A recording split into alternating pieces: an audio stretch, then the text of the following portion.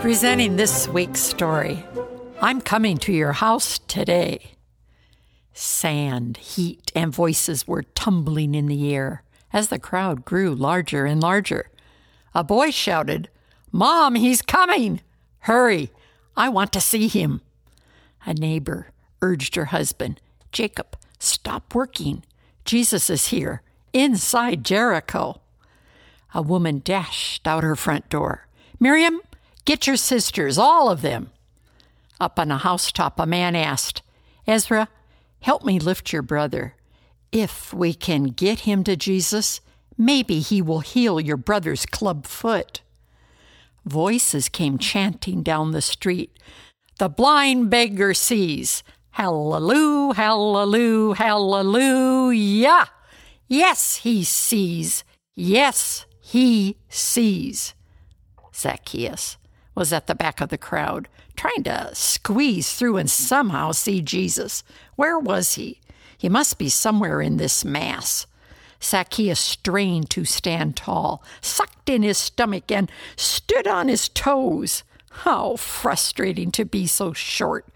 He ignored nasty looks sent his direction. Some people added insults. "Hey, shrimp, can't you see? Go home, get a ladder, or better yet, stay home. You could get some of the money you've been taking from us. Maybe you could bribe Jesus into giving you some inches." "Rotten Zacchaeus isn't one of us."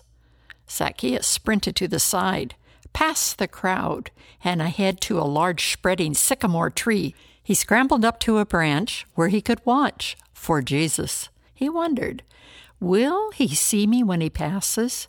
Jesus came and paused below the tree. "Zacchaeus, come down. I'm going to your house today."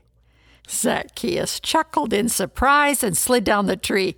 "Oh, Jesus, thank you. I will be honored if you will be my guest. Please bring the men who travel with you. I wish them also to be my guest." Jesus looked at him and smiled.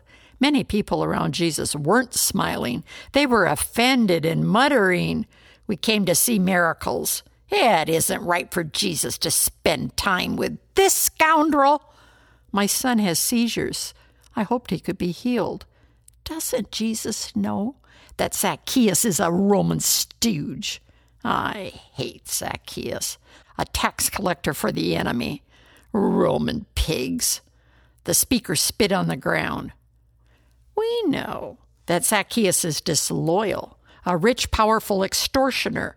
He fraternizes with Romans in the palace of Herod Antipas and eats unapproved foods. Traitor."